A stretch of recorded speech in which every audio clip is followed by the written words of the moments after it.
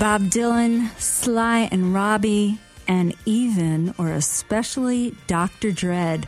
This is the remix that came out for Record Store Day this past July. And it's the remix of the song that Sly and Robbie did with Bob Dylan, with Robert Zimmerman, Joker Man, as we pay tribute and salute and honor and just join together in heart and mind, in sorrow and in gratitude for the life of Robert Shakespeare.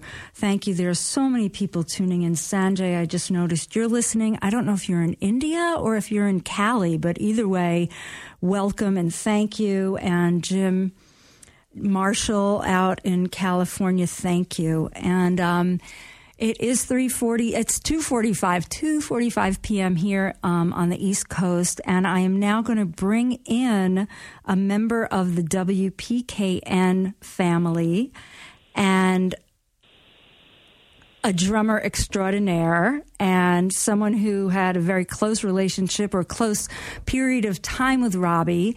And I am talking about the talking head, Chris Frantz, who has patiently waited. Hi, Chris. Hi, Amy. Hi. How are you today? You know, it's crazy. It's like, I can't believe I just saw you Tuesday night at the Soho Grand in New York City. Yeah. You know, you were DJing. It was the greatest thing. It was like being in the 80s again. And it was such a high and happy time. And then one day later, this like news arrived. Yeah. I'm so sorry to hear about Robbie. You know, I didn't even know he was not well, but to be honest, I hadn't seen him for a few years. The last time I saw Robbie, he was eating a big ice cream cone at the corner of it was 8th Street and, you know, right around the corner from Electric Lady. So between 6th, like off 6th Avenue and 8th Street? Yes. Towards Broadway, more towards Broadway. Oh. What is that? McDougal, I guess. Oh, McDougal. That's absolutely right, where like Shakespeare's used to be and Monk's thrift store. That's right. But and it was really good to see him. He was enjoying his ice cream. You know, he did like to eat. Robbie did. Well, you know, it's sad or funny or ironic you say that, because in the New York Times article today, I don't know if you read it yet. I didn't. Okay, no. So the first one that kind of reveals some medical issues, you know, which hasn't really, no one said much, but it implied he had diabetes for quite some time. So. Oh, I see. Well, I'm sorry to hear that. But, you know, what a wonderful musician he was. I think you would agree he was kind of a man of few words. He was not somebody you had long conversations with. At least I didn't. But he was very warm, always very warm to me and Tina. And I think the first time we met, it was in London when he and Sly were playing with Peter Tosh, Word, Sound, and Power, or whatever they called themselves at that time. And it was a great show, and we went backstage, and everybody was having, you know, roast fish. And cornbread? and cornbread and stuff like that. And we said hello. And then the next time we met was very interesting. It was the early days of Compass Point, and Tina and I pulled up in our little car, and there were no street lights around Compass Point at that time. At nighttime, it was dark. And we got out of our little rental car, and I stood up, and there was Robbie Shakespeare standing right in front of me, which kind of startled me at first. and I said, "Oh, you're Robbie Shakespeare." And he said, "Yeah, man, you Chris Frantz." And I said, "Yeah." I said, "So what's happening?" And he said, "I'm just looking for some roast fish." And that was when they were beginning. It was they were about to begin the first Grace Jones album, Warm Leatherette. The first album that they all played on. Is that Poppy who's barking in the background? Poppy and Kiki, and every time a delivery man comes up the driveway, they go nuts. Be quiet, y'all. So anyway, so he was looking for roast fish. So far, Chris, your Robbie stories are very food oriented. Yeah, well, I think he did love his food. He was not a person who took drugs of any kind that I'm aware of. No marijuana, no, sniffing anything, nothing like that. Neither did Sly. I was just going to say to you, sorry, now that you say that, like thinking back on all the years of, hanging out backstage or meeting up at a hotel for an interview, I don't think either of those men ever had anything. They're both very sober people, but smart, very smart. And I must say that, Tina wrote a line in our fairly well-known song, Genius of Love. One of the lines is, reggae's expanding with Sly and Robbie. And this was at a point in time when some people felt, I know Tina and I felt, that reggae had kind of like reached a point and it wasn't really evolving anymore. It was kind of stuck. And not that there was anything wrong with it. It was just starting to get a little samey. And this was about the time that Sly and Robbie came into the picture, at least in our lives, and they really pushed the reggae envelope. Songs like "Guess Who's Coming to Dinner" and spongy reggae and with Black Uhuru come to mind. It was a whole new sound for reggae, which I was very grateful for at the time because I loved reggae, but I as with rock and roll, I wanted to hear something new every once in a while, and Robbie really brought it, and so did Sly, and I believe that Robbie, Tina always remarked on what great tone he had on his guitar. He claimed that he never changed his strings, and he's not the only bass player that felt that way. It's like when you got a good tone on your guitar, just leave it. Just let it set. That's funny. A few of the articles, obituaries, I don't like that word, but yeah, the tribute articles to him have mentioned that about not changing his strings. Do you think it's true, or do you think it's one of those, urban legends? No, I think it's true. Wow. And he played very lightly. He was not one of those guys that was a hard player, although the tone was so good that he could turn up the volume and it would sound loud. And he liked to play loud. Another thing about Sly and Robbie is the feel that they had was so unique. Robbie's feel on the bass guitar was unique unto himself. Nobody else was doing that.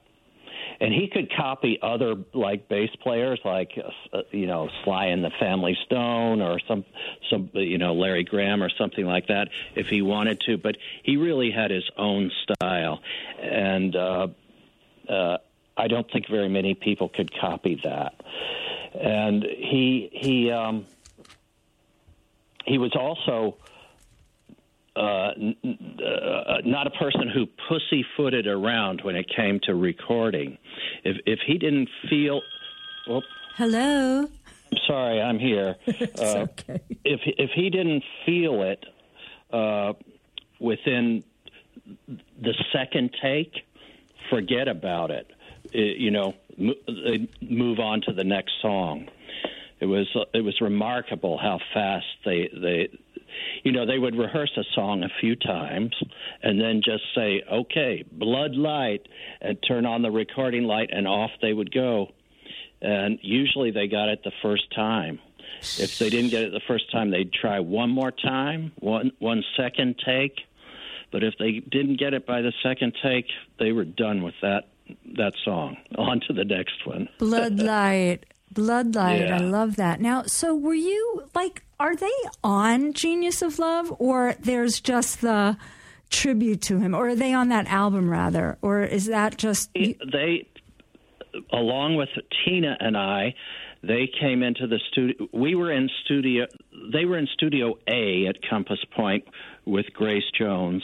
We were in Studio B at Compass Point, right next door, working on Tom Tom Club, and our first Tom Tom Club album.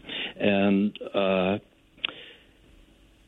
when we needed hand claps on Genius of Love, which has that line, Reggae's Expanding with Sly and Robbie, our engineer, who's also a young Jamaican named Stephen Stanley, said... Oh, Stephen Stanley, of course. Yeah, Stephen recorded the Tom Tom Club and mixed it and everything. And Stephen said, well, let's get Sly and Robbie in here. So that's when they came in for the hand claps on Genius of Love, which we did. Stevie said, okay, again. And then we the song at that time had not been edited down, so it was like 8 minutes long. And I don't know if you've ever clapped your hands hard for a minute, but it's painful. And then we had to do it again and again and again until he had 4 tracks of hand claps, which he mixed together. And They agreed to do it because we played them the song, and they heard that line. Robbie heard that line, Reggae's Expanding with Sly and Robbie, and he said, oh, man, this is going to be a hit. And I said, oh, good, I'm glad you feel that way. He said, you should bus it straight to Paris. And we pretty much did that. We released it in Paris, and it was a hit. He was right. Well, if you don't mind holding on, I'd like to play that and a few other songs and then bring you back in. Are you available? Yeah, yes, for you, of course. Wait, oh, darling, but wait, what, is something happening soon? I don't want to... I have to take something over to my brother who's having some health issues, but Chris. I've got a half hour or so here. Okay, I was thinking maybe 10 or 15 minutes at the most. Okay, so good. Good. Okay, all right, Chris. Thanks a million. This is fascinating and good to hear. And thanks. Sure.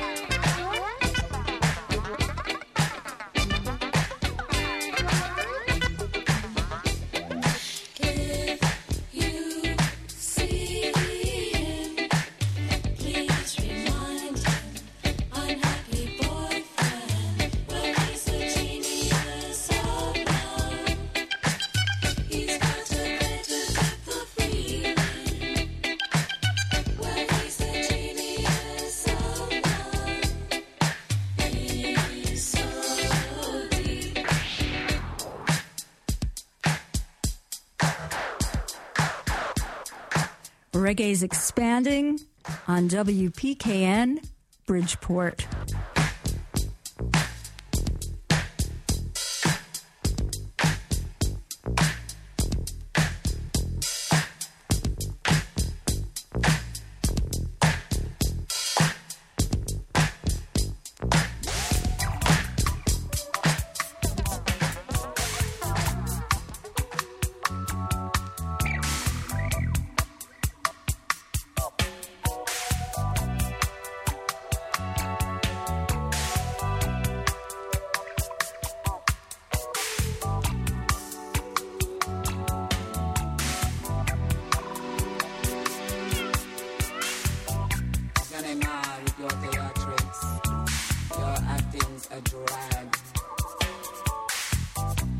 Okay on TV, but you can turn it off. Your marriage is a tragedy, but it's not my concern. I'm very superficial. I hate everything official. Your private life, oh baby, leave me out. Private life, drama, baby, leave me out. Sentimental gestures only bore me to death. You've made a desperate appeal, now save your breath. Attachment to obligation, regret shit that's so wet. And your sex life complications are not my fascination. Private life, drama, baby, leave me out.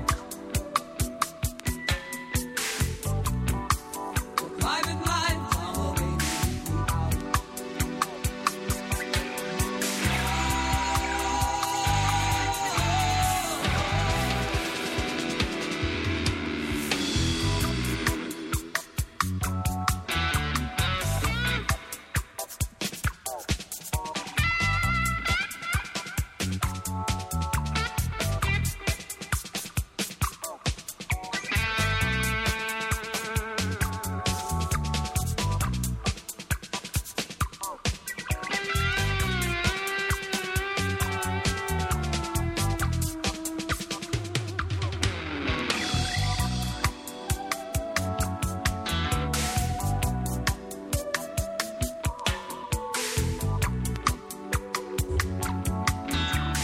I'm going to bring this song down and bring Chris back up because I want to be conscious of his time, respectful. Hello. Hello. Ah, thank you for being there. Oh, I'm happy to be here, Amy, and to honor Robbie. It felt so important, you know. I know once in a while we're both here on the same Friday, but since I saw you the other Friday, I knew that it wouldn't be this Friday, so... Right. Yeah, so thanks. I'm just wondering. So this was 1981 that the Tom Tom Club album with Genius of Love was released.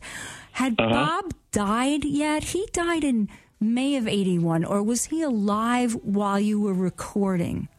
He died. He let's see. We started that recording in March. He died shortly after we finished recording. Wow, what was that? I mean, so when you started, he was alive, and before the line about Sly and Robbie is the wailing and skanking with Bob Marley, so he was alive, and then you ended, and he was not alive, and you were at Compass Point with such a nucleus of kind of Bob Marley related people. Yes, Tyrone Downey was there. In fact, Tyrone was living in the apartment below us.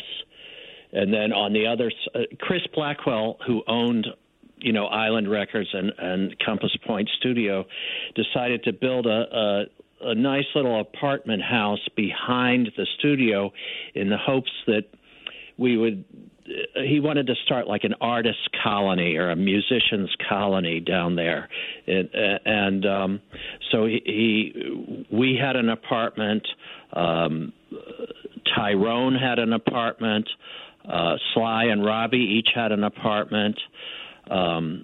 Sticky Thompson had an apartment. And I think Mikey Chung had an apartment. And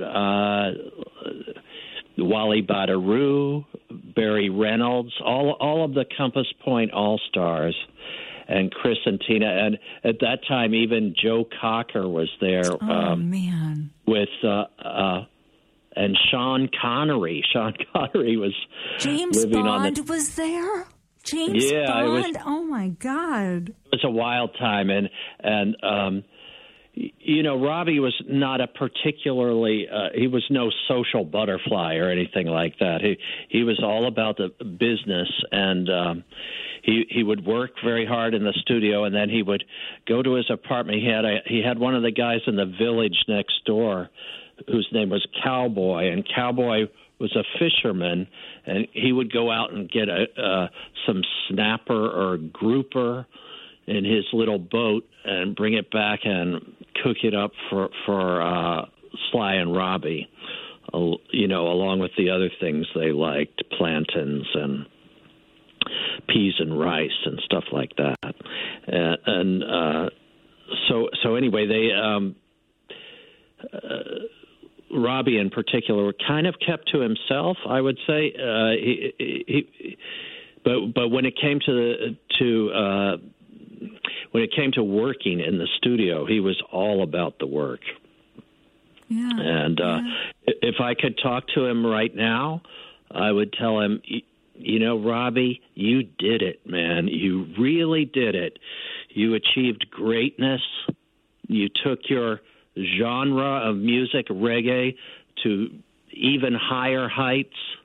And I would like to thank him for that. And I thank you for your thanks. I think we all want to thank him. Yeah. Yeah. Yeah. I know earlier you mentioned, you and I were talking online, and you mentioned Ian Dury. So I was like, is my Ian Dury record here? Or is it at David's house? So I found Reasons to Be Cheerful, but that's not the album Robbie's on. They were on the next album, right? Spasticus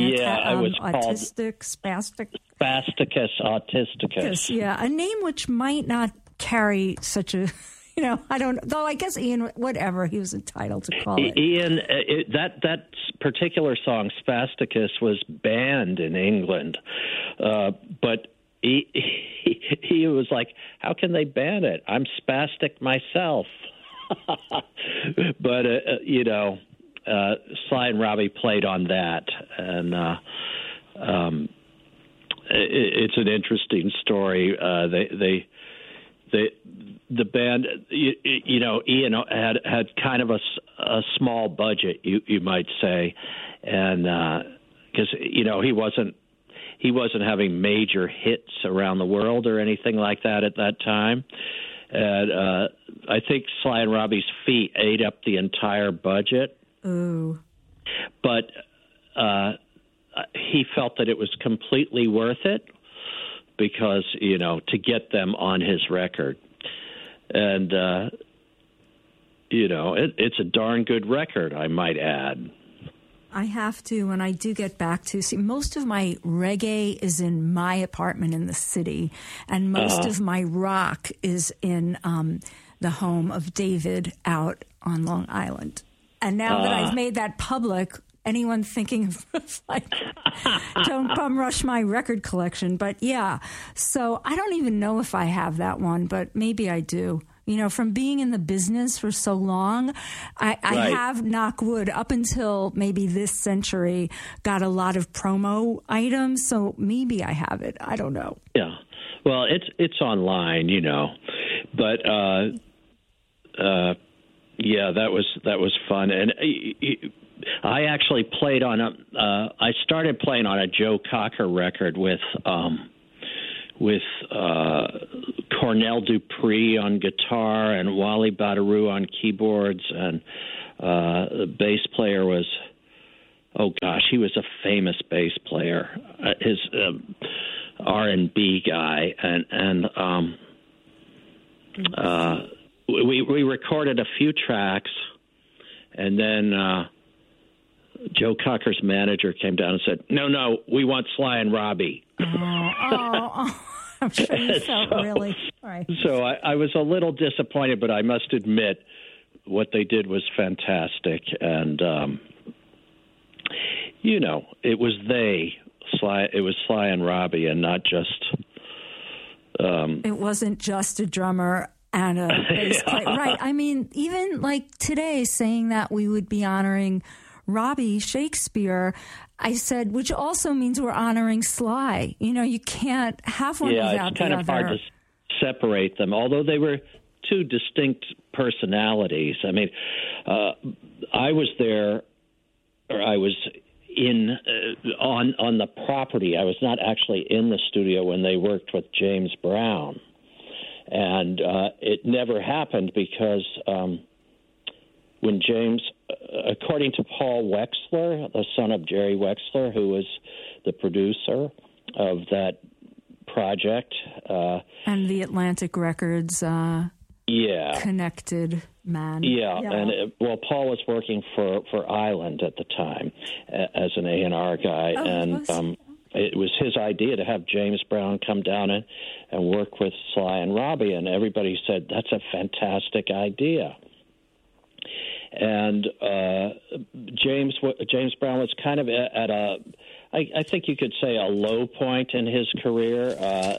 He didn't have the cachet or the following that he had once had, and the idea of working with Sly and also Robbie was to give him a recharge, to make him relevant again. And he came down, and everything was set to go with the Compass Point All-Stars, and everybody was in place and ready to work. But the songs that James had to play for them were not particularly, shall we say, hit-worthy songs. They were not really working. And so everybody agreed that they would write some songs in the studio. And Sly and Robbie started working on it, and Wally Badarou started working on it. And they came up with these amazing new kind of grooves for James Brown. And when James was informed them by the way his what do you call it, manager at the time, not really manager, but the guy who was acting as his manager was the very young Reverend Al Sharpton. Oh, no. And when the Reverend Al Sharpton informed Sly and Robbie that James was going to take 100% of the writing and 100% of the publishing on each song, Robbie handed the bass guitar to James Brown and said, "Here, you play it," and he walked out because he knew his value. You know, he knew that the reason James was down there working with him was because he was so good. And he knew he was aware of what was happening. And he walked out, and when Blackwell got wind of what James Brown had done, he just aborted the whole project, which is a shame because James should have known better. He should have shared the wealth a little bit, and he would have had a really amazing record. What a pity. What a pity. I mean, look, you know, probably more than a lot of people, the problem of having yes men and people whispering in your ear, you know, as an artist, there are so many people surrounding you that give misinformation and information they might think is for your best interest, but it's not. So I'm guessing it was a little bit of that with the young Reverend Al. Yeah. You know, well, and then Reverend Al was at that time a protege of James Brown, and I know he feels like James Brown really kind of rescued him, and that's probably true. But anyway, they were old school music business, and Sly and Robbie were trying to. They were trying to not only broaden their horizons musically, but also put some money in the bank. So you can't really blame them for. But it was. I must say it was. I don't think Sly objected as much as Robbie did. Right, Robbie just said, "Here's the bass." That's a great visual to James Brown. Yeah, you play it. Wow, James Brown. Well, all right. I'm gonna say thank you. We could talk to you forever, but I know your time's of the essence, and I'll let you carry on with your day. I appreciate it. I want to tell you one thing though that I don't know if you knew a store in the East Village in the 80s called Irie-ites. It was a reggae record shop near Tompkins Square Park. I never went there. Okay. But the woman who ran it is an avid listener of Rockers Arena and a friend of mine. So she wrote in. We talk on my little Facebook page during the show. And when we played Genius of Love, she said, "This is all you heard while walking the streets in the Lower East Side at the time. Claps and all." Yeah, that was a real blessing for Tina and me. Yay. Yeah. Well, yay. Yeah. All right. Well, as was knowing Robbie Shakespeare, and God bless him. Yeah.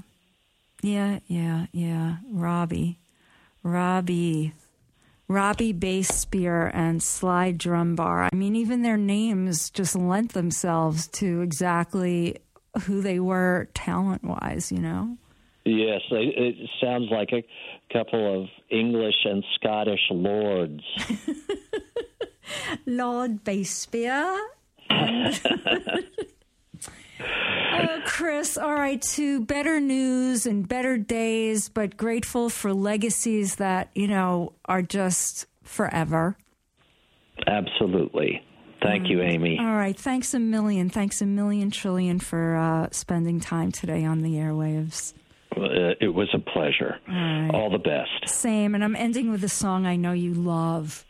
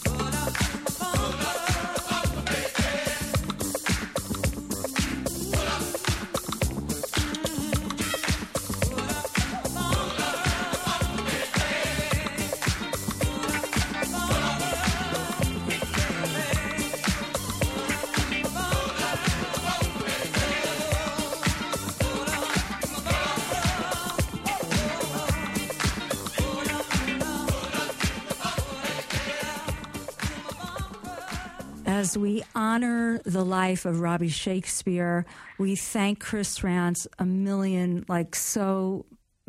times heartily. Thank you, because he just shared stories with us that, you would never hear anywhere else. Thank you, Chris. That was so meaningful. And we look forward to your next show here on WPKN. I'm the Night Nurse. Thank you for checking in. The name of this show is Rockers Arena, and today it's all about Robbie Shakespeare. He also worked with, and I think Chris mentioned this, the man called Peter Tosh.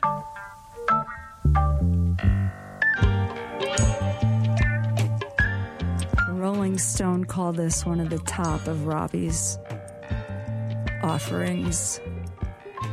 What do you think? Down, press some man, where you gonna